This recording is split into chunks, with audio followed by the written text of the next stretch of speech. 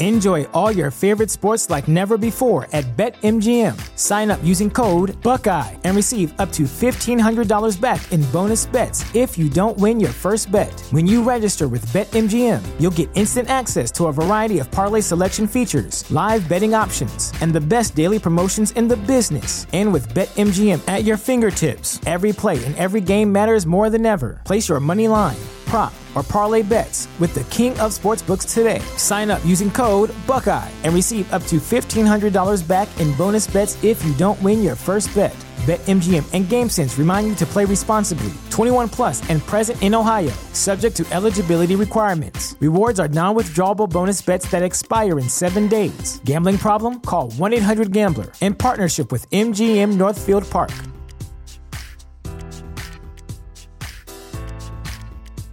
Say goodbye to your credit card rewards. Greedy corporate mega stores, led by Walmart and Target, are pushing for a law in Congress to take away your hard-earned cash back and travel points to line their pockets. The Durbin-Marshall credit card bill would enact harmful credit card routing mandates that would end credit card rewards as we know it. If you love your credit card rewards, tell your lawmakers, hands off my rewards. Tell them to oppose the Durbin-Marshall credit card bill.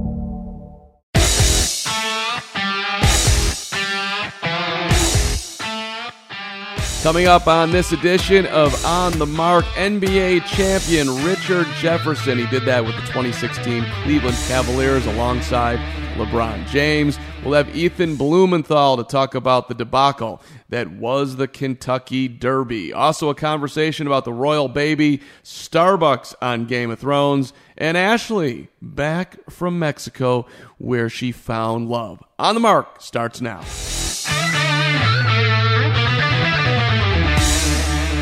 Welcome in on the Mark. Big show today. First, we have to welcome back Ashley, who went to Mexico. Didn't really like you last week, and to be honest, was very jealous. You looked like you were having an amazing time, and then it seemed like you found love, and then you posted a picture of a dog. You were probably the only person to call me out for that. I said I found love in Cabo, and it was a picture of like a black lab. Yeah, is there a love greater than the dogs? That's true. Dogs are the greatest thing on the planet. You come home, dog's always happy to see you. Right. That doesn't happen in real life. I know this, but I was, I'm not to pry into your love life world, but I thought I got excited, and then it was just, I'm sorry to disappoint. Yeah, it was just a dog. There was a bunch of dogs at the bar. It's like a dream scenario. Well, vacation love is one of the greatest things ever, right? It's fleeting. It's fun, and it's gone. Well, see, I dated Jenna, who I met in Puerto Vallarta, somewhere in Mexico. No, Cancun. Apologize. Was this like a spring break? It was like a spring break thing. So you're both down there. She was from Chicago, as it turned out, and then it turned into a whole thing, right? So that was exciting. And then I go back to like as a 13-year-old going away with the parents, and then there'd be always. This was 13. Wait.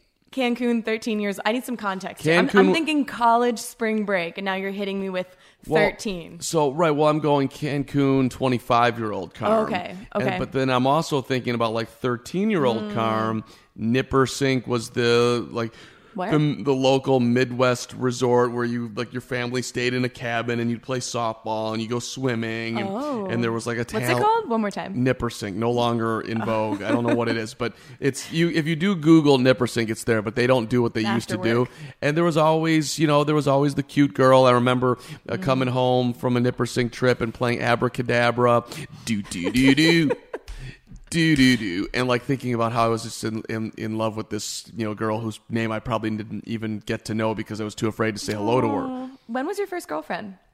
First girlfriend, 6th grade to 8th grade years. That was 2 years, a 2-year romance. It was very serious. Me and Lori Falcon. Wow. Yes, who's now of course married, has lovely children. But yeah, no, it was actually 6th grade till like off and on till freshman year. This is going to turn out bad for me that I'm going to bring it up. But most guys they mature by the time they're a freshman in high school. I was on the other end of that. And I think that Lori was ready for a more mature young man at that point than I was able to provide. So, amongst other, perhaps young love issues that were going on too. Glad that you're laughing at. Glad that you're laughing. By the way, this is take 2 for the podcast today, this was not on the first podcast. So it was a hell of a Monday morning. I think we're doing better now. I'm loving this. I could talk about your love life for days. That should be a separate podcast. Are you gonna share some 6th grade love for the? See, I was on the other end of that spectrum. Right. I was 5'9" when I was like 10, 11 years old, towering over all the boys. So was Lori Falcon. She was much bigger than everybody. Damn. I'm glad it worked out for her. Meanwhile, my like proudest accomplishment was playing center on our like middle school basketball team. See, that's awesome. Maybe for like the 60 minutes of the game. So you had boys crush, but no boys liked you at that age? Is that what you're saying? Yeah, I don't think so. I think they were scared of me. Well, yes, they were. Yeah, they most definitely were. Nothing has changed. I promise you they were terrified. But that's, you have to understand. It's hard to do back then, but you have to understand the male. Like they're gonna show up like they're all tough and, but deep down we're all terrified of you. Or at least I am. All right, let's talk about some of the things in the news today. First of all, the royal baby is here. We're supposed to be hot and bothered about this, Ashley. Does the baby had a name but doesn't have a name? We saw it was like an Earl, but it's not an Earl. This baby has taught me how little I know about the royal family and the hierarchy of it all. Didn't even know Meghan Markle was pregnant. I'm embarrassed to admit that. I probably am on the same. Didn't know she was pregnant either. And then we thought the baby was named Earl, but I guess that's someone's title. So I was ragging on the name Earl for a while, and it's not even the baby's name. So see, I'm very nonplussed about this situation, but we are bringing it up on the podcast, so there is a reason, and the reason is this. I was paying attention to the news this morning, and it came out that Markle was in labor, and so now I'm in. We got Markle in labor. We're having a kid. I should be interested in this. I'm in radio, I'm in podcast, I'm in media, I'm a video host. Let's be in the story. Yeah. And the next thing you know, 5 seconds later, the kid's born. It was very anticlimactic, for sure. So I need some build-up. I need, like, what's it going to be? Is it a boy or a girl? Is she going to be okay? Like, I needed some drama. I feel like that's kind of their vibe, though. They're, like, doing their own thing. They moved out of the palace, right? Like, they live on their own. They're just, like, living their young... Look at you knowing where they live. I mean, I think someone said that like earlier this morning. No, I don't really know. It seems like you're on top of it. I just know there's one without hair and one with hair, right? The two princes. Oh. Right? Dukes. I don't even know what they are, but William's the older one. Right. The unfortunate hairline. Okay, go. And Harry looks like Carson Wentz. Harry's unbelievably attractive. Great looking man. You think so? Well, yeah, absolutely. All day we've been talking about our, we got different tastes. You don't like Harry's look? That's not for you? He's cute. Are you just saying that? No, I don't think I'd look twice if he walked down the street. Who would you look twice at? That's a great question. We went down this rabbit hole the other day. You like you like a dude that's like kind of unassuming. Mm-hmm. Right, he's like this nice, unassuming, but like then you put your trust in the unassuming guy. Those guys they're like fake unassuming. I saw a tweet this morning and it was like, shout out to all the girls with ugly boyfriends because I know they're really funny. And that one hit home. That hit home. Personality all the way. So, okay, this is a deeper dive, and then we too deep of a dive. We were supposed to talk about royal baby names. Your friend Alex, who's sitting here producing the podcast, seemingly is like nodding her head. Yes, don't care about the looks. Just want to make me laugh. Don't care what you. I don't believe either of you, for the record. Really? I think you definitely care what they look like, at least to some level. I also just feel like with so much that goes on right now, there's so many issues in our society that if I'm not aligned, and like the personality is so much more important to me, and like someone's morals. Oh, of course. So if I find out they're like this white supremacist with a crazy Twitter background, could be the hottest guy in the world, but it's not going to fly. Sure, of course, but like I think they have to pass the standard looks. And they have to be tall. Okay, that's it. They got to be tall. What's your level of? So I'm 5'9". Yeah. And I have to be able to wear comfortably 4 inches worth of heel. You need a 6'3" dude? Preferably. We're talking preferably. 6'3" is, I mean, now you That's tall, yeah. You X'd out a good portion of the populace right there. I'm well aware. Have you ever dated anybody not 6'3"? Mm-hmm. Yeah. But didn't work out, obviously. No. But it wasn't because of the height, or was it because of the height? Height wasn't an issue. Wasn't an issue. Okay. It's a big ask. I'm well aware, but okay. Shout out anyone who's 6'3". We can move away from that. Let's go to Starbucks and Game of Thrones real fast here. How does this is something that we should be bothered by, but I love it. I mean, first of all, Who's to say that there wasn't a Starbucks back in the Game of Thrones times? Why couldn't there have been a Starbucks back then? They didn't drink coffee back in Game of Thrones times? Did they? Producer Alex, can we? Was coffee around then? I'm assuming the coffee was around. Maybe Starbucks folded. Anybody think of that? Huh? No. Maybe it was woke. You I think it humanized the entire Game of Thrones mystique. I don't watch it. Neither I'm do a I. little overwhelmed by the following. Like, kudos to them. People that love it. Just not my thing. So to see something Game of Thrones on my timeline that I understood, I loved it. And you had 2 years. 2 years to put this together. And you leave a Starbucks cup out? So did they do it on purpose because they wanted to have more conversation and get the whole Starbucks convo in there? Maybe there's a sponsorship with Starbucks. Anybody think of that? Truly a great sponsorship opportunity. Free advertising. Hey, we'll leave your cup on the set, and people will think that we fucked up, but in reality, it's just going to get you attention. I think that's legit. What's the chance they legitimately left the thing there, edited it up, and didn't notice it? Somebody's going to notice something. I don't know. You're probably they're probably so over it too. 2 years putting this together. They're over it. There's so much attention to detail out there. So many type A people. I'm shocked that it got through the cracks. Starbucks did tweet about it though. Like, think about what the level of detail we do here at Fansided on a video. Yeah. And we're not quite Game of Thrones level, with all due respect. Like, all the video editors can attest, when you edit something over and over and over, you're so used to seeing it that you do miss out little things like that. You just overlook it. Alex Sav is one of the greatest video editors of all time. Who works at Fansided. It would never make that mistake. It just would not happen. No. And neither would Michael Zach, and neither would Richard Durante. True. Shout out our great team. If Carm was a video editor, that happened every day. But that's why I'm not. All right. Congrats to Starbucks for making it onto Game of Thrones, I guess. I want to talk about a guy that people might not have heard of. Mm-hmm. His name is Casey Bednarski. You know that name? I do now. Yes, we've talked this up. Okay, so let me just get everybody up to speed. Yeah. Casey Bednarski is a kicker. Casey Bednarski was one of 8 kickers that were granted a tryout at the Chicago Bears minicamp over the weekend. Matt Nagy, who is Mr.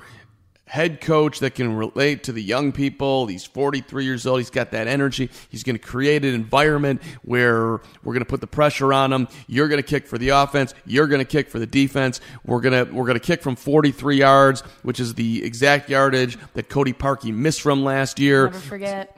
So we're putting it all on the table. Mm-hmm. And Bednarski was kicking for the defense. Now, this is a guy who went to the College of DuPage, which is a junior college that you only go to if you have no grades and have no life. I mean, that's basically COD in Chicago, which I was a kid at that age that should have been at COD, and people can rise up from wherever. But this is not a premier football destination, is my point. And then he went to Division II Mankato State. So he's risen himself up from COD and Mankato State in Minnesota to trying out for the Bears. And one of the things he did to get himself noticed was he's on YouTube and he's kicking, and he hits a 70-yard field goal, and he does a backflip on the YouTube. Like, this dude's friggin' awesome. Mm-hmm. So here he is kicking for the Bears in the kicking competition. They kick a 48-yard field goal. He's kicking for the defense. The dude bangs it through, hits the kick, does his backflip, and Matt Nagy sees this backflip and for whatever reason is upset about it, and the kid doesn't make the cut. Now they're keeping 2 kickers. They kept Elliott Fry, who kicked to the American Alliance of Football. They're keeping Chris Blewett, who was working at Target. No problem with Target. Love that I park there every day. That's not a hashtag. All right, so I think the story here is that the Bears are in no position to send away anyone who's capable of completing that type of field goal. My grievance with this is Matt Nagy's whole thing is he writes BU on his play card. Right. BU. And apparently this guy's shtick is a backflip. Could you get hurt? Is it foolish and a little cocky? Yeah. But let's have a little fun. And if that's his shtick, let him do it. Maybe bring him aside and say, hey, we don't do that here. Like, let's settle down. But, like, have fun with it. Right. Bednarski was being Bednarski. Hashtag BU. BU. Yeah, and Bednarski knows his body better than Matt Nagy knows Bednarski's body. And if Bednarski thinks that he can survive a backflip, which he's proven time and time again. Yeah. I mean, come on. Also, Blewett, You're setting yourself up for the headlines. Right. You're setting yourself up. They're writing their own narrative right now. Right, exactly. How could you possibly pick Blewett over Bednarski? I'm so superstitious, and what's the movie where you blew it? It's I have no idea. No, it's not Tommy Boy. It's not something. Billy Madison. Billy Madison. Thank you, Alex. Blew it. I mean, come on, man. That dude's hanging around in Bednarski, who's drilling 48-yard field goals, is gone. Sad times for Bears. Yeah. Did the dog have a name before we get to Richard Jefferson? No, I didn't know. He had a collar but no tag. Where'd you see the animal? At the bar. There are two dogs, two bar dogs. You went to a bar. There were two dogs there. You fell in love with one of the dogs. One approached me. I took it as a sign. Like, Okay. saw you from across the room kind of thing. Did you pet the animal? I did. He smelled so bad. He needed a little love. He was a fixer-upper. Did you go full hug animal, or we just get a little light pet? Just a little pet. Okay. A little scrub down. Okay. Little love. Who's your blue buddy? Yeah. Do you have a dog at home? I don't know. Aw. I want one. If you did have a dog at home, what would you name it? Noodles. There's no hesitation there. None. Noodles. Did you have a Noodles in your family before? No. Would it be Noodles too? No? Noodles. Noodles. I think it's a fun name. All Hey, right. Nudes. I'm going with MJ, by the way, just so you know, in case I ever get an An animal. hour ago, you said no MJ for the dog name. Well, that was the podcast that got deleted due to technical difficulties. I said that that's not true. I didn't say You that have to throw me under the bus like that. I didn't say it wasn't your fault. It was the computer's fault. Mm-hmm. I didn't recording say that this I one? wouldn't name it MJ. I just said that people have told me that I shouldn't name it MJ because it rhymes too closely with stay. MJ stay. Goat. You should name it Goat. I think it's funny. I'm just going to create a new word for stay for the dog so we can still do it. I'll hold out the hand. Maybe, how about just stop? Stop rather than stay, and then I can name my dog MJ. I mean, I think that's legit. Good to see you, Ashley. Glad you made As it back. always, thanks for having me back, Carm. We had a bets in the office of whether or not you would return. I lost, so I thought about it, Yeah. so you weren't wrong. Yeah, if I ever go to Mexico again, let alone Cabo, it'd be a very tough putt to get me back here. But good job focusing on your life and your career. Thank you. You might not Thank feel you. the same when you get to the tender age of 45. All right, speaking of that, a guy who played in the NBA for a long time, 16-year career, an NBA champion, Richard Jefferson joins us on the podcast, and he joins us right now.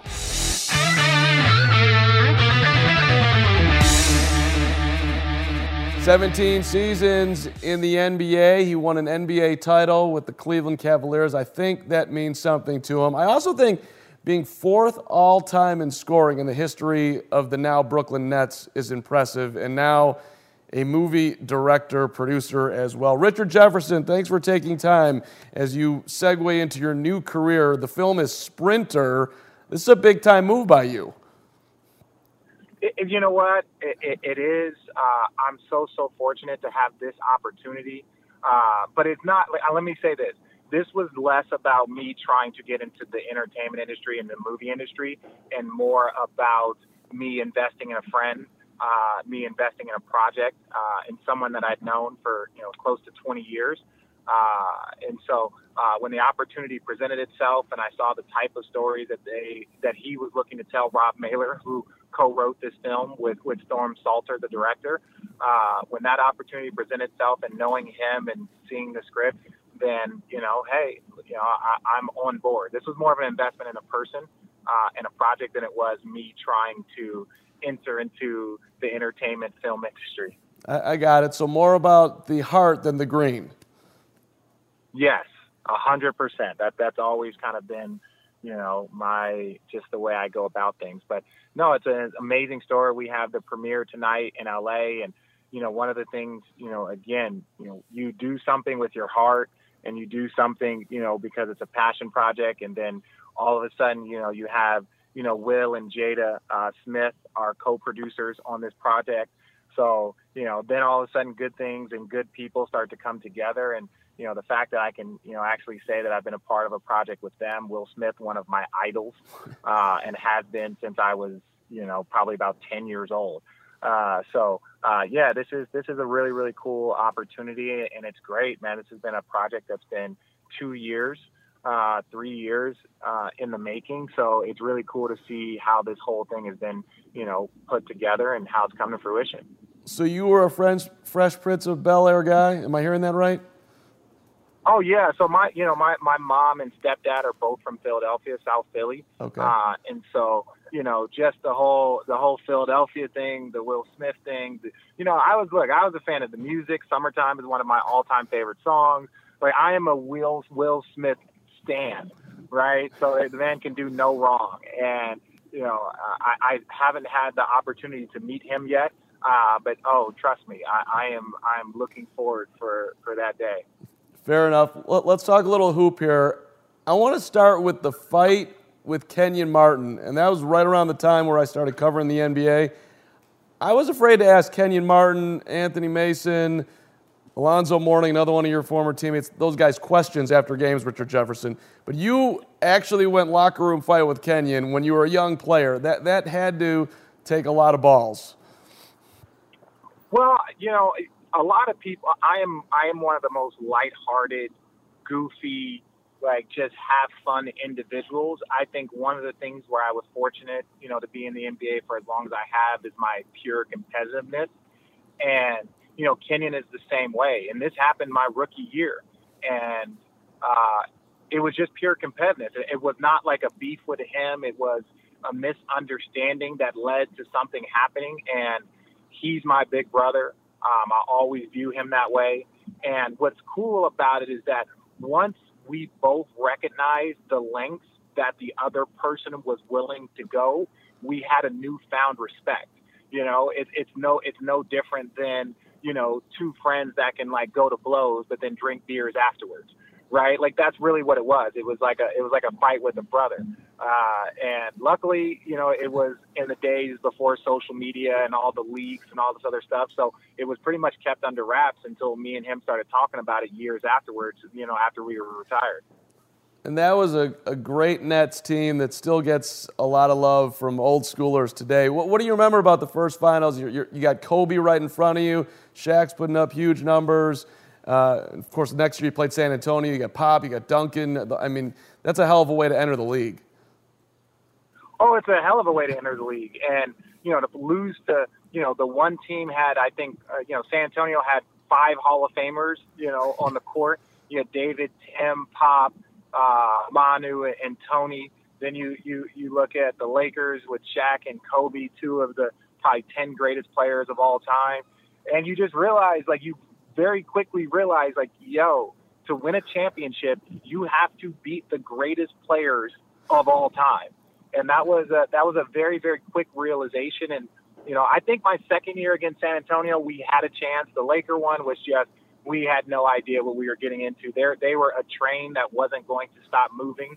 It didn't matter who was in their way. But no, it was great, man. I got to learn so much. And, I think, later in my career, some of my playoff success, and I wouldn't say success, but contributions, were really based off of that San Antonio series.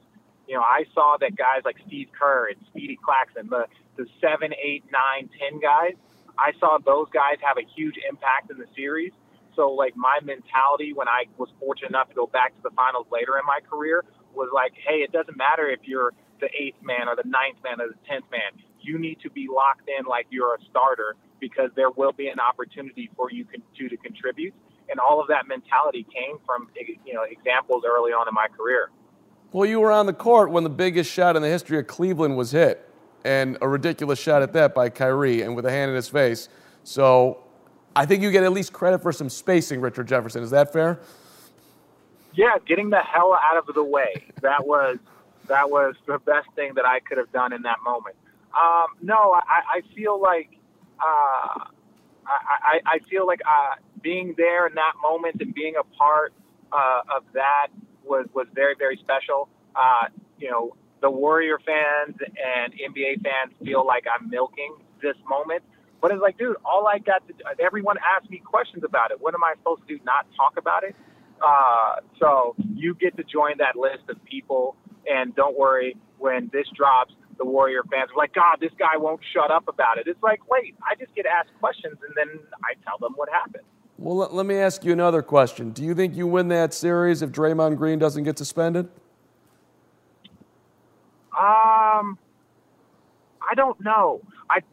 I'm not. Look, I got a ton of respect. Like, I had Draymond as a rookie, Harrison Barnes as a rookie, Klay Thompson as a rookie. So all of these guys are like, my amount of respect for them can never be understated. And I understand with Draymond and his importance to that team. I definitely think the path is very, very difficult. But, I also don't want to discredit that they still had 2 games, including a home game with him. And Draymond had, what do you have, 20 points in the first half of Game 7? He was unbelievable. So it was like, yeah, he was on fire. So the opportunities were still there. Do I think that the longer the series went, given that they had a much more difficult route, being down 3-1 in the Oklahoma series, to have, the injuries to Steph early in that playoff series. So the longer the series went in, because we were fortunate and we kind of cruised through the Eastern Conference, like the fact that we were able to be rested and fresher, that definitely played an impact in us being fortunate enough to win. Were you guys trying to get under Draymond's skin knowing that something like that could happen? Oh God, no. Yeah. Like Draymond is Draymond's like best friend and worst enemy, in the sense that like only Draymond can really get himself out of his own game. Like I said, my respect for Draymond and how important he is to them and what he's accomplished. I think he is one of the, if you look at in the history of basketball, maybe in the history of American sports, not many people have probably overachieved as well as he has. Like, this man is probably a few years away for people talking about him being a Hall of Famer. And not based off stats, but just Defensive Player of the Year, multiple all-defensive teams, multiple all-stars, a part of the greatest franchise run maybe in the last 30 years, if you look at what this team has accomplished and how they've changed the game and how much he facilitates. But we don't purposely try and get under anybody's head.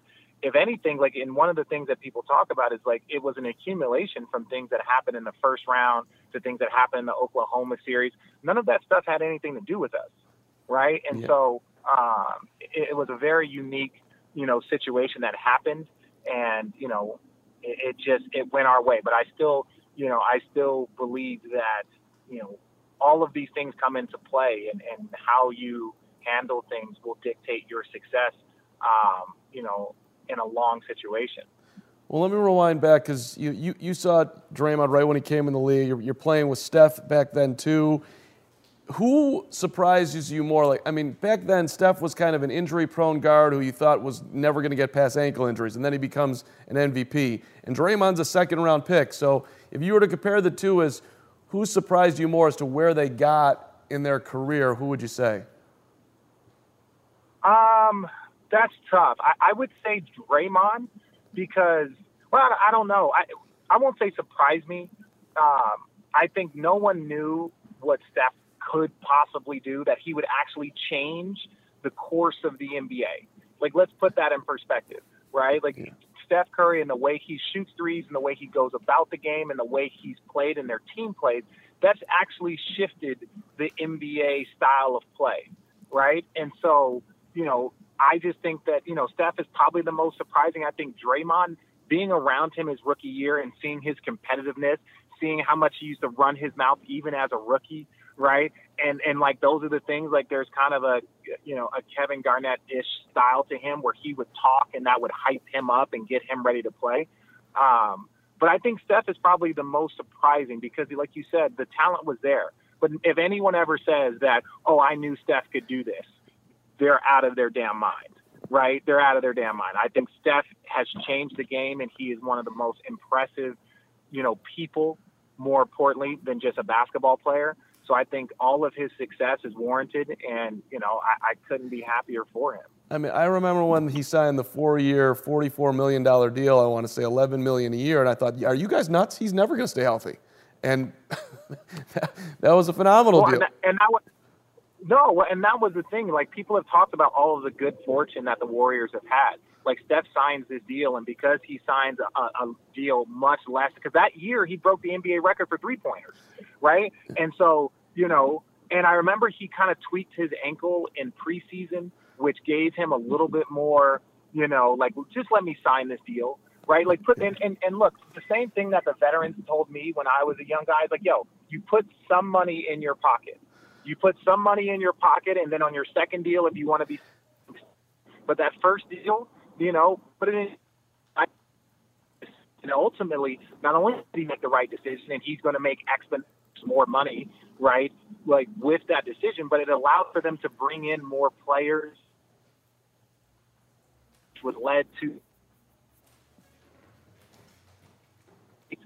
basketball situation for him. So taking less money probably made him $100 million more on the back end.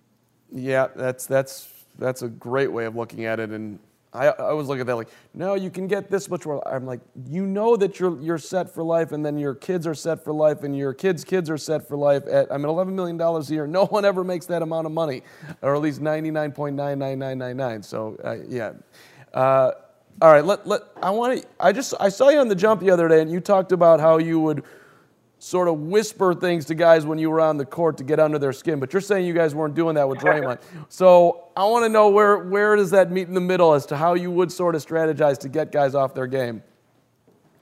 Well, because Draymond's a different monster. Like, you're not going to whisper things to Draymond and get underneath his skin. That's actually going to be counterproductive for you, right? Because Draymond will tell you to shut up in about 9 different ways, right? And so that's not how you go about Draymond. Draymond's a little different. But I think it's one of those things where, like, you just say things to guys, and it doesn't have to be loud and boisterous. Some people want to scream and yell, and there's some guys, like you get Patrick Beverleys that are agitators, Marcus Smart that are agitators, guys that know how to do that. Where the smart will take from the strong, right? And so if you just kind of whisper things into guys, and it doesn't have to be like, yo, man, this is some BS how they're playing you, but it's like, man, you guys were rolling in the regular season, or you guys were rolling, here and there. And like, you just kind of say things like, man, you were cooking. Why'd they stop going to you in the second half? Right. Like, we thought, man, the whole halftime speech was about you. Right. And so you put these little things in the guys' heads, and, it's more of like a context and a moment. It's like, man, I can't believe they're doing this to you, and you're a free agent. You better not come back here, man. Jeez. Right. So you just do these things. That's the warfare. I was once told a story about Michael Jordan. Well, Michael Jordan would have a full-on conversation with you. Like, yo, man, how's your family? How's everything going? Bucket. Just like, yeah, what's going on, man? What do you got going on during the summer? What you got going on this summer? And like, all of a sudden, you've been like, yo, he's my friend. We've been having a conversation, and you look up, and he's got 42 in the third, right? And it's like, no, that's why, like, guys like Giannis, they say they always want to keep their edge, and they don't want to talk to anybody, and blah, blah, blah, blah, blah, blah. That's to avoid moments like that.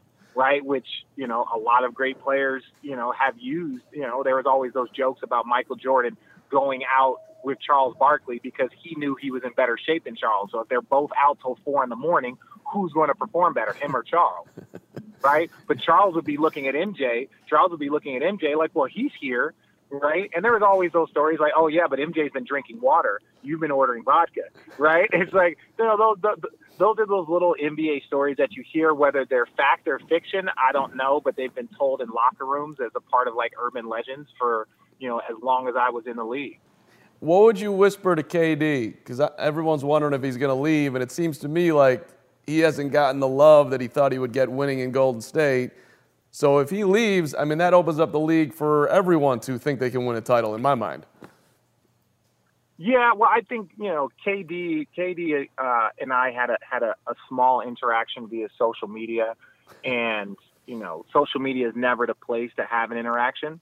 So I don't know what I would whisper to KD. I think he's, in our generation and in the last, probably 20 years, you can make an argument. I think he's probably on the Mount Rushmore of players, and great players in this league. So, I don't know what you whisper. I think KD is one of those people that, he's going to do whatever he wants and whatever he feels best. And I think, very similar to, LeBron deciding to go to Miami or going back to Cleveland. No one saw these things coming. No one saw Cleveland. No one saw Miami happening until it was like, right in front of their face. And I think Kevin Durant's going to do the exact same thing. You know, if he wants to stay, that's because that's what's best for him and that's what he wants to do. If he goes to another team, that's because that's where he wants to go and that's what he wants to do. So I don't know. I don't know if whispering something about free agency to him would necessarily help you in a game. If you had to bet, though, do you think he stays or goes? Ooh, I don't know. I think, look, I would say this. I look at what, and again, this is just a pair. And I look at how LeBron James was viewed after winning in Cleveland versus winning in Miami, right? I think looking at that and seeing that, okay, right, you didn't need the two other Hall of Famers, although Kevin Love and Kyrie were great, they were still unestablished playoff players, right? Like, you know, now Kyrie is, you know, one of the most clutch playoff performers, you know, in our league, hit one of the biggest shots in NBA history. But that was not at that time, right? So I think for him, if he is, you know, wondering about public perception or if he wants to be viewed as the best player in our league, I think it's harder for him to do that in Golden State than it would be for him to do that someplace else. And that's purely off the assessment that I saw LeBron James when he was able to win a championship for Cleveland that wasn't under the Miami two Hall of Famers, D-Wade, Chris Bosh, and all these guys. Once he was doing that in a different space, I saw like kind of his profile, and he was no longer the villain. Once he was able to win in Cleveland, he became the hero.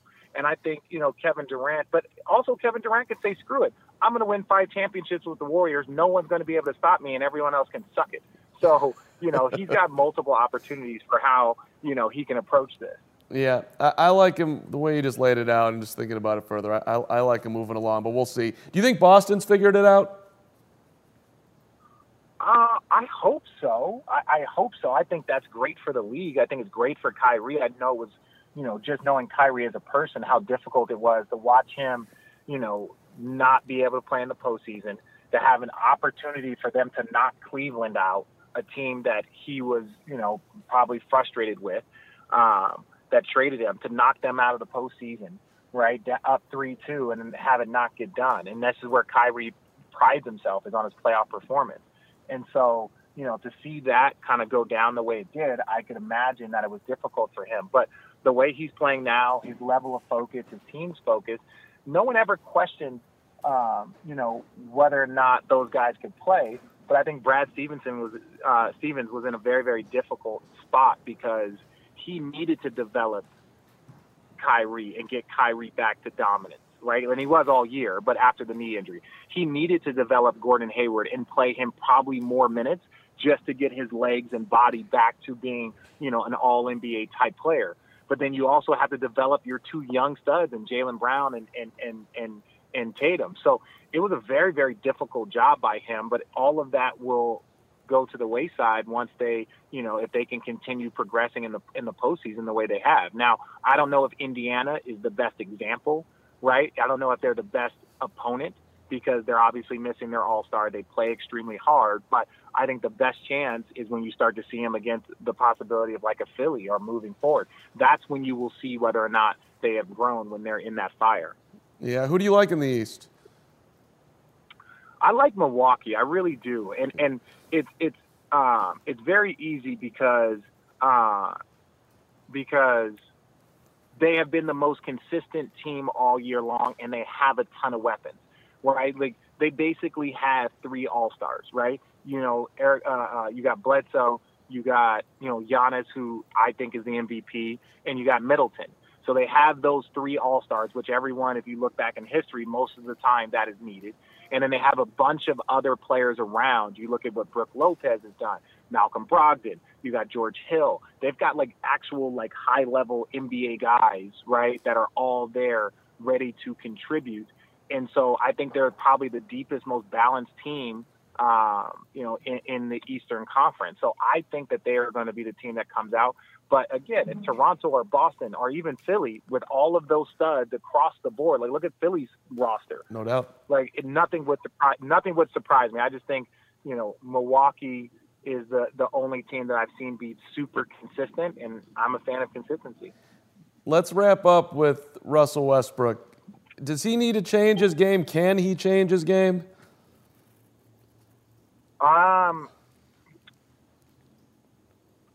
I think anyone can change. Let me first say that. I think, being around Jason Kidd, and I remember he used to tell me he became a better player once he slowed down, right? Like when he was younger, he used to miss triple doubles by points. Now, how on earth do you do that if you're Jason Kidd? But he said once he slowed down and stopped moving so fast, right? Then, it allowed him to be a little bit more under control. Now, I'm not saying that, Russ is out of control. I just think that as Russ gets older, I think, and I know he's older now, he's not a rookie, but I still think that he will continue to progress. His basketball IQ will continue to increase. I think he's done a good job of trying to get guys involved. They just don't have any shooters, right? And for him as a scorer and a point guard, it puts him in a very, very tough spot. But like you look across the board, it's him and Paul George. Right. So for them to shoot the amount of threes that they do, and you have guys that aren't necessarily 3-point shooters or high level 3-point shooters, you look at the team around Giannis. You got Brook Lopez, shooter. You got Chris Middleton, shooter. You got, guys that can knock down 35% plus, right? Malcolm Brogdon, like a George Hill. Like you have guys that can do this with their team. That allows for Giannis to play his best brand of basketball. If you had Giannis on a team with no shooters, Giannis would not be the MVP. No right? doubt. He would not be the MVP. So a lot of it is personnel. Like I think Russ is a guy that you just need to have more shooters around. So it's not all his fault, right? That if he's like, I might as well just go out there and score, right? Because if he only, if he doesn't shoot 20 shots, who else is going to? Right? That's kind of the issue. And that's not a knock on his teammates. It's just more of kind of the nature of basketball that we want to criticize him when you can really look at how their roster might be constructed and the style of play that they're trying to play. It doesn't really fit. Now, I don't think this series is over, right? I think, to go in Portland is difficult. I think Portland has a lot to do, but if history has shown us, all they need to do is get one monkey off their back, then go back to OKC, protect your home, and then anything can happen in a Game 7. So I think Russell is so talented, and I think to put anything past him, this man had a 20-20-20 game, right? I'm not jumping off that Russell ship quite yet, right? He, I think the construction of his roster with Paul George is great, but I think they need more shooters, and shooters don't grow on trees. But as a GM and as a president, I think that's something that will actually dictate the level of Russ's success. The more shooters and stuff you have, basically very similar to Jason Kidd. Jason Kidd was an amazing fast break, pass guy, lob guy, but he needed athletes around him to show that he could do that. And he always did. He always had those type of guys around him because it made his game that much better. The 20-20-20 was just ridiculous to give the tribute to Nipsey. That was preposterous. The film is... That's unheard of. I mean, I'm going to go out and give tribute to this guy. I'll just go 20-20-20, no problem. The film is Sprinter. Richard Jefferson, before you go, I got to ask you one LeBron James question. It would be wrong if I didn't. Number one, right move to L.A., and number two, just playing with him. What's the best part, and what's the biggest challenge? I think the move to L.A. was the right move. I think, this is about what he wants to do and how he wants to live his life. I think once he won that championship in Cleveland, and think about how many people in the history of any sport anywhere has said, growing up in a town and saying, I need to go win for my town and then to go win for their town. What are the chances that an individual could go do that for a city, for a franchise? That's just unheard of. But I think once he got that monkey off his back, it was okay for him to go do whatever he wanted to go do. If he wanted to retire, go retire. If he wanted to go play in Philly, or if he wanted to just go do whatever it is you did. You had made a promise to a community of people from an athletic standpoint, and you fulfilled it. At that point in time, we can no longer selfishly ask of this individual. We can no longer say, well, you're ours. You need to do this for us. At some point in time, an individual can go do something for themselves.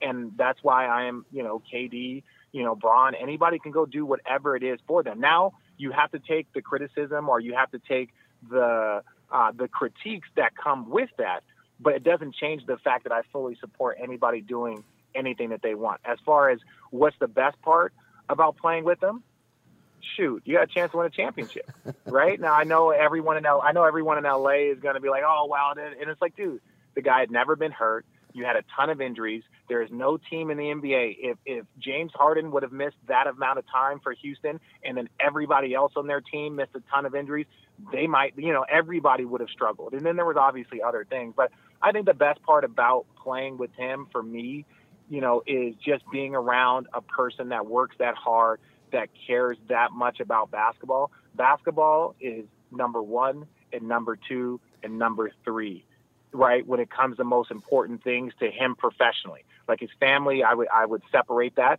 But even then, I know his family has probably had to make sacrifices for him to attain and achieve the goals that he has professionally. So, that is something that is a compliment to his wife and his kids, and, everybody is on that journey. So to see somebody that has basketball and have so many other opportunities, but makes basketball the most important thing to them, I think that to me was very eye-opening and, gained a tremendous amount of respect for me. Plus, he gets knocked on that too. You wanted to go to L.A. to make movies. I think he wanted to go to L.A. because if he wins in L.A., it further elevates him in the discussion with Michael. That's how I saw it. And I agree. And for him, like, how many people have won, finals MVP for three different franchises? And also understanding as he gets older, the attraction of playing with him in a smaller market like Cleveland won't be the same, right? If you're in LA and look, LeBron's made so much money. So if he wants to take one of those Steph Curry deals, right, and take, less money to bring in more guys will want to come play in LA, right? Guys will want to go do that things. Now, I think the franchise needs to stabilize themselves from the top, right, on down. I think that was the biggest issue. I don't know if it was LeBron James's play. I think there was, the mistakes made by the front office during the trade talks. I think there was, Magic Johnson. And, if anybody wants any indication of how the Lakers have been run the last few years, let's look at how Magic Johnson left. That's a very good indication of how the Lakers have been run. So I think they just need something that's more stable in the organization. I think that's the most important thing, not necessarily LeBron James's play, or are they going to get a second free agent, or who's going to come play with them. I think until that franchise establishes that they are a stable basketball environment, even though they're the Lakers, I think they're going to continue to struggle. But does he separate himself from the team? It's like he's going to get the credit if you win, and everybody else is going to get the blame if you lose. Did you feel that at all? No, I don't necessarily think that. I think I think people have been, somewhat jaded, right? When you look at the man has been to 8 straight finals and this and that, but when you see a man cry, and weep when you win a championship, but then the very same year you see an individual cry and weep when they lose, you know how important it is to him. You know how much he puts into it. So it's not about who gets the credit, who doesn't get the credit. That's really that right there is media driven, which I'm a part of that. But inside on the team, when you're on the team, he's not like, oh, this guy needs to do it. No, but understand that if you come play with Kobe Bryant, if you play with Michael Jordan, if you play with these guys that are that intense, no one has ever accused Kobe Bryant of being a great teammate. No one has ever accused Michael Jordan of being a great friendly teammate. Somebody stop me if I'm wrong. Am I wrong? No, the same thing with Larry Bird, same thing with Magic. They would kill guys. If you're not going to come and come correct. Would kill guys. Yeah. And so his thing was really he's not he's a great camaraderie guy. He's a great team guy. It's dinners. It's at my house. I want to invite everybody over. Bring your wife. I'm going to bring my wife. Hey, Easter dinner. We're going to do it at our house. Everyone. He's big on that, because I think he knows that if I can invite you into this space, then you know that when in a moment, if I yell at you or if I get on you, it's not because it's about me. It's because ultimately it's about us. and shit, I wanted to win a championship. So if he yelled at me about not being in a rotation or about not doing something, and it wasn't just him, he's not the coach, but we could hold each other accountable. I could yell at him. You heard me talking about getting in a fight with Kenyon Martin. You think I'd be afraid to say something to Bron if he wasn't doing what he was supposed to do, or if he was being a little bit lazy, or if he needed to step up, right? Yeah. And so, that's where there's a level of respect that comes. And, once you're able to accomplish a goal, it's a brotherhood that can never be broken. And so all he wants is to win. So if he's pushing people, and this, winning ain't easy. You have a guy like Russell that's averaged a triple-double in 3 straight years, and it doesn't look like he's going to get out of the first round 3 straight years, right? So, for us to criticize Bron for going to the finals 8 straight years and be like, well, is he a good teammate? And it's like, what the fuck? What is being a good teammate? Like, as long as he's not a bad dude, right? Like, as long as he's not like a jerk, or like, as long as he's not that, fine, right? But like, if he's only about winning, right? If Bron would have lost 3 straight years in the first round, do you understand what our conversations would be about him right now? Yep. So if he pushes guys to the brink and pushes guys to a moment that they're uncomfortable, you want to know who else does that? Greg Popovich.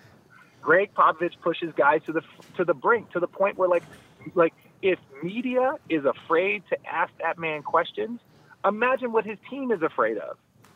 That's awesome. Right? Like his team, imagine what his team is afraid of. Right? Like if you miss a rotation, you think that man misses anything? If you make 3 defensive mistakes in the first half of a playoff game, he's going to lose it on you. Right? And that's not for everybody. So playing for Popovich is not for everyone. Playing with Kobe Bryant or Michael Jordan or Larry Bird or LeBron James isn't for everyone. But you want to know what isn't for everyone? Winning championships, winning MVPs, going to All-Star games. That's not for everyone. So I don't think that we should separate and say, well, is he good? Is he nice? Is he friendly? Right? Like, no, this is not about friendships. This is about winning. This is about money. This is about changing your life. This is about changing your legacy. And so as long as we keep that in perspective, whatever that man needs to do, he's got to do. Was Pop your favorite coach you ever played for? Least favorite word? I mean, you got a long list here. We got Byron. We got Pop was the most challenging coach I've ever played for in my entire life. And, I have tremendous amount of respect for him, not only as a coach, but as a person, as a human being. And I was not great. I was not great there. San Antonio fans, most of them are stupid, but I say it in the sense of like, look, LaMarcus Aldridge struggled when he first got there, right? DeMar DeRozan has struggled a little bit in his first year. I struggled when I got there. And a lot of it is because if you had success other places and then you go there, Pop is like, well, that's fine that you were able to do that, but this is how I want you to play.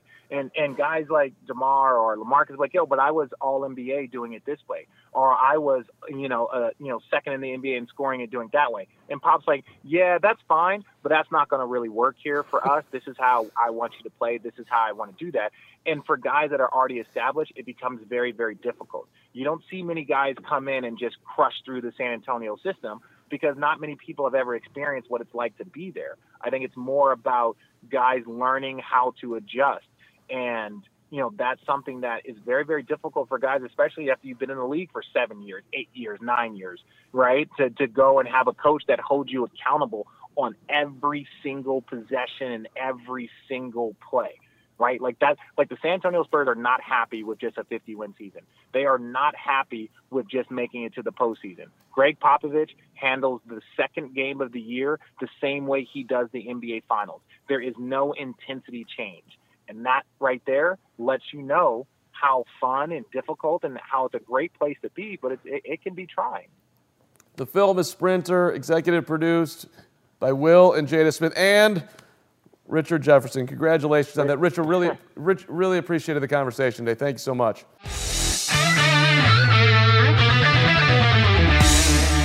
Thank you to my man, Richard Jefferson. As we move into the news of the weekend on the Mark, my man, Ethan Blumenthal, is here as we got to talk about the 145th running of the Kentucky Derby. The first 144, what I'm trying to say here, is there was no problem, no faults, no issues, but 145 didn't go that way, unfortunately. And personally, I got no issue with what went on the track. I would not have defaulted a horse, but Ethan is here to help me, as I thought a horse was being a horse was being a horse.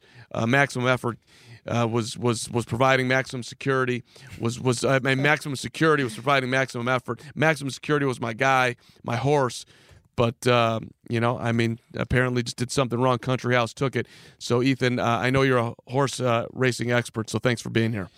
Always a pleasure. Happy to be here. I am a horse racing expert. I've seen the Simpsons episode where Homer gets a horse a bunch of times. You know, they go to the jockey town and they sing this weird jockey song. And then, of course, I've seen Seabiscuit probably like 1 to 1 3/4 of a time. And it's I feel like that makes me an expert. I watched the Kentucky Derby, and I agree. I didn't love it. You know, it's hard to do that. It's hard to take that away from a horse. Well, hold on a second here, because let's have a moment in time here of just loving Seabiscuit, because true. It doesn't get credit for being one of the great sports movies of all time. And I don't know about you, but you bring up Seabiscuit, a tear comes to my eye. I can see that tear in your eye. Yeah, I want to leave the podcast right now and go watch a Seabiscuit. Great story from beginning to end. Tobey Maguire, solid actor. The horse probably also didn't get enough credit in that. And I don't know the exact horse, the actor's name of the horse, but did a great job. Come on, Biscuit. The way Biscuit was able to come through in the end, and then the injuries and the up and down, the roller coaster of life all playing out right in front of you in 2 hours. What I would say to all the listeners listening at home right now, pause the podcast. You should definitely come back to the podcast and pause it. Watch Seabiscuit real fast. Quick, right. What is it? Quick hour and 55 minutes, sure. Probably about 2 hours. Get some running time. Then come back here, finish the rest of the podcast, and then they'll have a better idea of what we're feeling right now as we're reminiscing about watching Seabiscuit. And if you do enjoy the podcast and want to watch Seabiscuit together, you can email me, mark.carman@gmail.com, Mark with a K, Carman.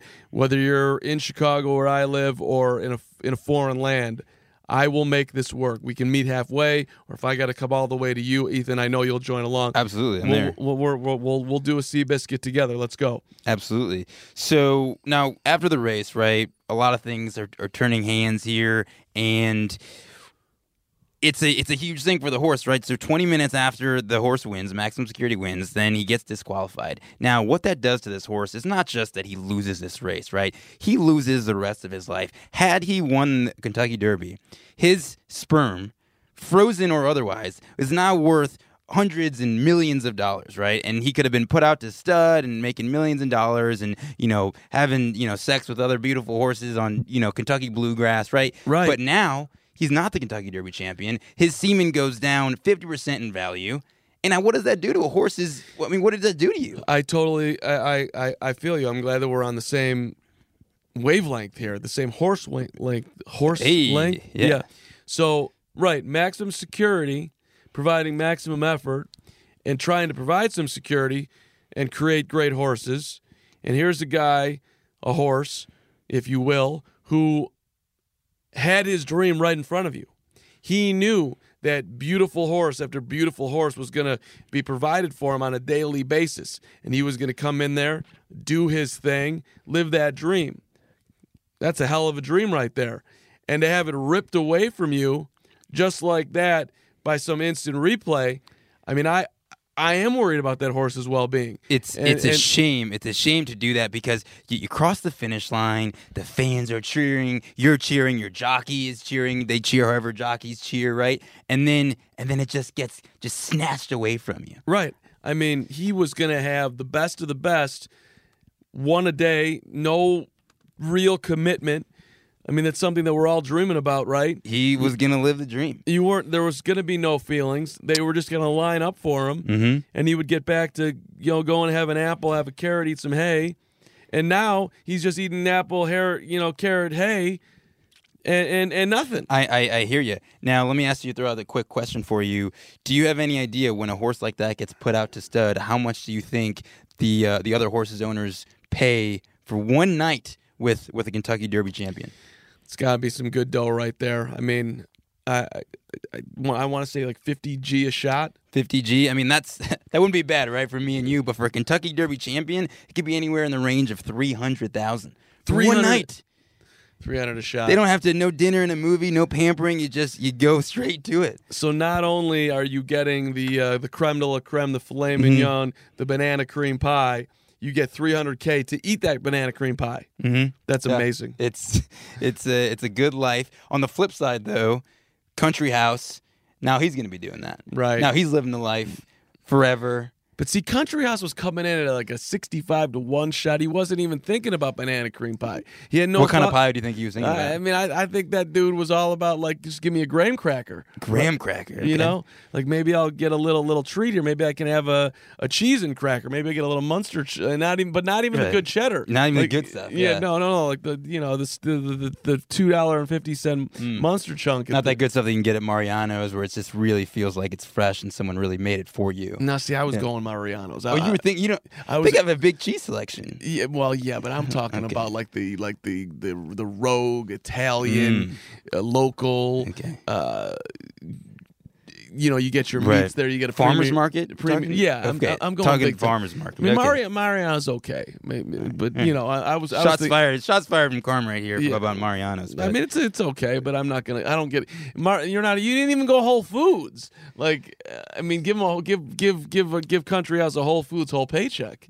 I mean, one time. You just went straight bottom of the barrel Mariano's. You're replacing Dominic's Mariano's. Right. Okay, well, easy there, all right? Easy there. So let's get back on track here. Yeah. Get back to these horses, get back to the technicality. So here's a question for you. Is replay ruining sports? It certainly ruined Maximum Security's day, that's for sure. I used to be a huge replay advocate. You want to get it right. And they have done such poor justice to using any level of thought that I am now completely anti-replay. They've ruined it in basketball. Defender reaches in, tips the ball out of bounds, slow it down. Oh, it hit the outside of his fingertip. Turnover on the offense. That is full-on BS. And now we're taking it to horse racing. Dude, that horse was being a horse.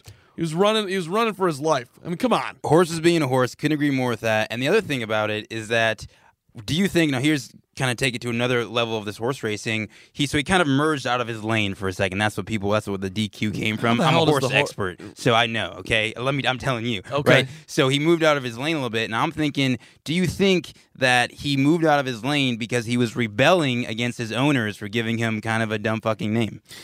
Ooh. You don't like Maximum Security? I mean, do you like it? I don't really have a problem with Maximum Security. I think if somebody would call me, yo, Carm, we want to re-nickname you. We're going to call you Maximum Security. I would take that as a huge compliment. I think maybe for you that would be, but for a horse, though, I don't know. I just think you could have done better. You want to be like wild and free? Mm-hmm. So actually, if you don't mind, I have a little horse game, a name game we could play. Okay. So Kentucky Derby, 145 years in running, right? Yeah. So a lot of horse names running around there. Okay. So I'm gonna play a little game with you. All right. Was this an actual horse name from a Kentucky Derby in the past 145 years, or did I make this name up? Okay. You ready? I don't think I like my chances on this, but yes, I'll give it a run. Number one. Your fly is down. Your fly is down. Seems real to me. Seems real? Okay. Yeah. That's incorrect. I made that one up. But I appreciate that, though, and I like that you said it with confidence because it made me think that you really knew. I mean, I was there on your fly is down. I can't believe that hasn't been used. But okay, I'm over one. Number one. Number two, Boom Goes the Dynamite. Boom Goes the Dynamite's got to be legit. First, have you ever seen that YouTube video, Boom Goes Dynamite? No. So that's something, I know our listeners have heard that one. It's one of the greatest YouTubes of all time. It's in the YouTube Hall of Fame. I'm going to send it to you. You're going to watch it. It's this sportscaster from Ball State. You're going to love it. Trust me. That's coming for you. It's going to be great. But Boom Goes Dynamite, not a real horse name. 0 for 2? 0 for 2. Not doing great. I can't believe you just came out of the gate on a double negative. Now I'm in real trouble. Because I mean, I got to say yes, but maybe you're going triple. Okay, go ahead. All right, next one. Kareem Abdul-Jabbar. Kareem Abdul-Jabbar can't be real. That one is also not real. All correct. right. Yes, you're good. Right. So now you're 1 for 3. You're batting 1 for 3. You're batting 333. You're in the Hall of Fame right now. So you're doing not so bad. All right. Kareem Jabot Hole is amazing, though. That's a good horse. It is a good horse. He would be a good horse. And someone's going to listen to this podcast, and in 2 years, they're going to name their horse Kareem Abdul-Jabbar Hole, and we're going to be talking about it in 3 years, Kentucky Derby champion Kareem Abdul-Jabbar Hole. I mean, if that dude's coming down the home stretch and he's winning, it would just be Jabot Hole. Exactly. And that's the broadcaster's dream right there. It totally is. All right, number 4. We got 2 left here. Number 4, crouching tiger hidden horse manure. Crouching tiger hidden horse manure can't be real. I'm gonna go can't be real. It is not real. You a fan of the movie Crouching Tiger, Hidden Dragon? Never saw that one either. I don't know if I've ever seen it either, but I think it's a great for comedic names though. Crouching tiger hidden horse manure. Yeah. That makes me think about the worst job in all of sports, which not really sports because it's more the circus, but it's the dude at the circus that runs after the elephants when they go out there, and if the elephant has a situation, he is there with the shovel to catch the boulder coming out in action. Have you ever seen that? He's trying to catch it before it hits the ground? Before it hits the ground. You learn something new every day. I mean, he'll take it off the ground, but his goal is to get it before it hits. I've seen it done. It's amazing. Do you think people grow up thinking, man, they go to the circus and they say, man, I want to be that guy? I mean, or girl. Hey, I don't want to discriminate here. It's 2019. Yeah, that's a good point. I don't think that anyone's ever wanted to be that person except for me. Like, I think that's a cool gig. I mean, I like it. You take a lot of pride in it, to have it never hit the ground. It's got to be a pretty big shovel, I'm going to catch that shit. That shit is mine. What if you're trying to apply for another job, right, after that one, what do you say about that one on your resume? I mean, a little description of what that job was. I would say... What do you think it's called? The specific title of that job. I would say the title is Elephant Maintenance Technician, and I think that... It's good. It's good. And I think that... how I would present it? Is that the question? Yeah. How would you present it? I'm interviewing you for another job, let's say in finance, and this was your most previous job, and I want to know what that really meant to you. Provided security for 20,000 in attendance, with under intense scrutiny as part of the legendary most prominent traveling show in the history of American society. That was on the spot. That was well done. I mean, your job is yours, my friend. Thank you so much. I appreciate it. The last one of my horse name game here. Number 5. Was it real or not? Secretariat. Secretariat, I believe, is a real horse. Very good. Ding, ding, ding. You know what? You started off slow, but then you came on strong at the end, going 2 out of your last 3. You're on a hot streak, man. I got to tell you, for the record, I got the last 3 right. 3 for 5. Yeah. Not terrible. That's true. Secretariat. I haven't thought about it this way until this moment, but that's the worst name ever for a horse. Secretariat. Really? Sounds like a secretary. Like, why would you want that name? How the hell did he get Secretariat? And how the hell was he that successful?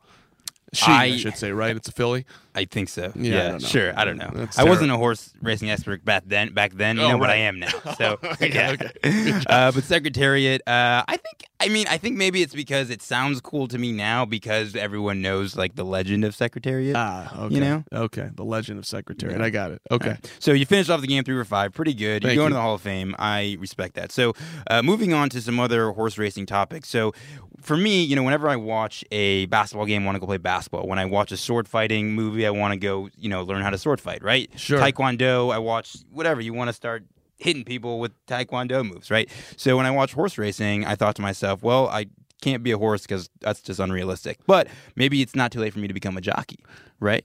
But here's what I found out when I go down in this Wikipedia jockey rabbit hole is that jockeys, and it's like rules, like they have to be between 4'10" and 5'6", and I think specifically in this Kentucky Derby, they had to be with equipment on 108 to 118 pounds. Yeah, that's not you, Doug. No, it's not me. And what I was kind of thinking about this was my parents really screwed me with my genetics because I stand at a tall 5'10", as you can see. You're huge. like a huge 5'10". And actually, when I go to the doctor, it's like 5'9" and 3/4", but I give her like $5 and tell me to write down 5'10". It's interesting that we're the exact same 5'9" and 3/4.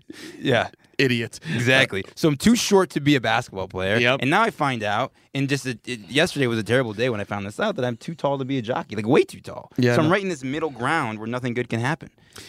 Right, you have nothing going for you. Right. I can relate. I'm the same guy. Although I will say I got this arthritic toe going on, so I had to buy these shoes, these Hokas that have an enormous amount of cushion, and I've got orthotics in here, so I feel taller than I've ever felt before. I can't walk without pain. But I'm taller. I say this with respect. We're friends, but those are the oldest man shoes I've ever seen in my entire life. My grandfather is 97 years old. He'd look at those shoes and say, "I'm not walking around in those, man. I look like an idiot." No, it's embarrassing. And I wore these today, out and about.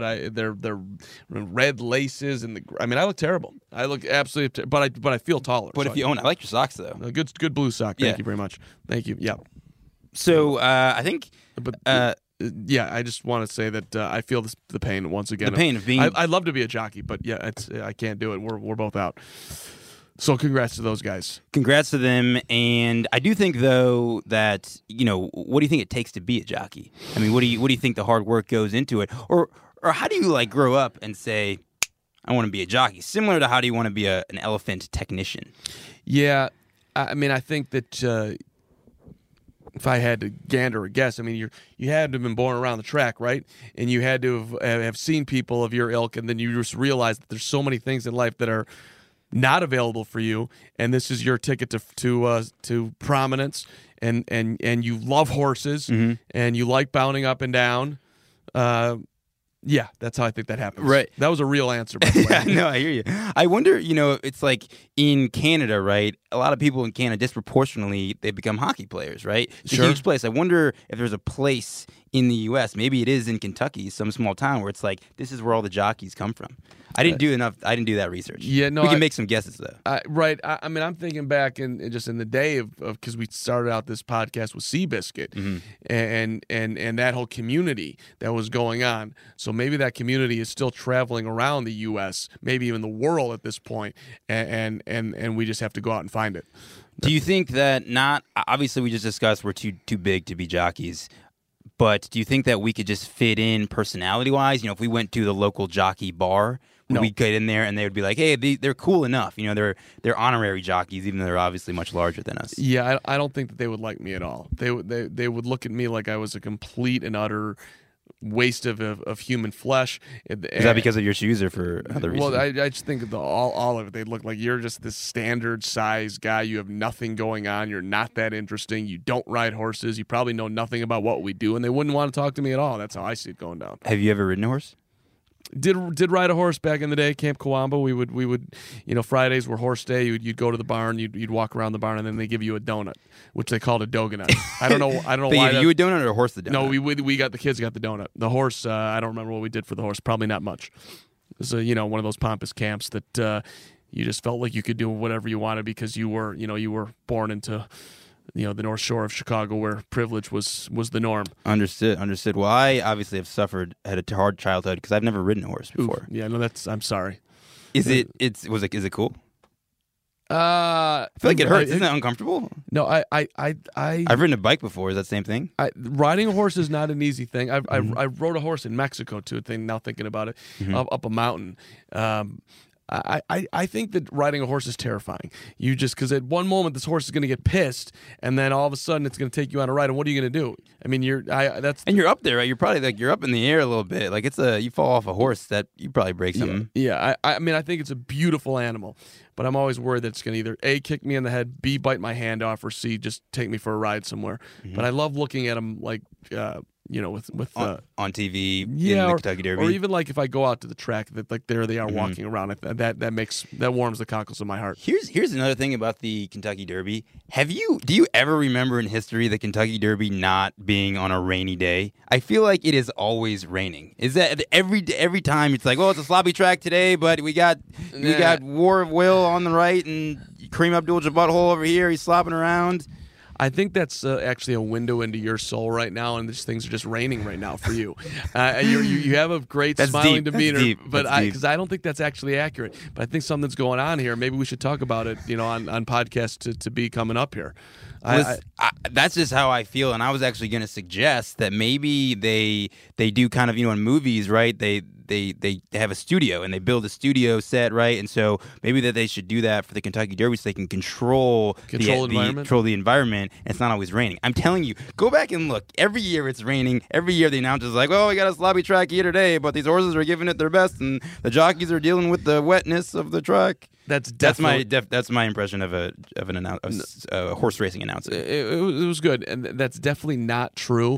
I think you're 100% wrong, but I would like to give credit to the horse interviewer, the person who interviews the jockey after the race, who's riding on the horse, controlling the horse, holding the microphone, keeping her questions, she's a former jockey, in mind, being able to reach out the microphone to the other horse and get it all done in the rain. That, to me, was an elite performance, and actually she perhaps could, be somebody that should be considered for higher wages just to be able to do that job in that pressure environment. You're totally right, because we all watch all sorts of other sports, basketball, baseball, hockey, right? None of them, they're all just sitting there in a suit, right? They're doing interviews in a suit. They're standing up upright on flat ground. I mean, on a horse? I mean, get out of here. I mean, how much money, no disrespect, does Doris Burke get for asking 2 questions to Greg Popovich, who's going to say nothing and be entertaining at doing it, but this person was on a horse. Right. Yeah, and you're probably dealing perhaps with a slight language barrier too. A lot going on there because the horse speaks a different language. Right. Exactly. Understood. Exactly. Horse. Yeah, I think what I would like to see from now on actually is that anytime someone's interviewing someone in a sport, they have to be playing that sport while they're interviewing them. Yeah. So if we're talking, let's go hardcore skiing. They're gonna want to interview a skier. They got to be doing it while they're both skiing moguls down the hill. Yeah, or at least like at the very end, like you come in and you just do like the good solid stop at the end. That's a sweet stop. Yeah, that's cool when they do that. We got anything left here? Have we hit pay dirt? I think we got everything that I wanted to as the expert that I am. I think we went down to all the things that I want to talk about. Okay, because I got to be honest. I'm very excited right now to just go work on my career as doing other sports and being that interviewer, because that, as we're trying to uplift ourselves with this podcast, but that could be the move. That's up in the ante right there. Yeah. Good to see you. But of course, after this, though, we got to go watch Seabiscuit, though. Yeah, that's what we're doing right now. Yep. Everybody should do that. Ethan, good to see you. A pleasure as always, my friend. Thank you for listening to On the Mark. Please subscribe and leave a comment. Yes, I would really, really appreciate it. 5-star rating, leave a comment. You are helping me, my career, and others to find this amazing podcast where their life will, of course, be a ton better. Thanks to Richard Jefferson for being on, Ethan Blumenthal, Ashley, and most importantly to you for listening. On the Mark, every Monday afternoon, a new episode coming out. We will see you next week.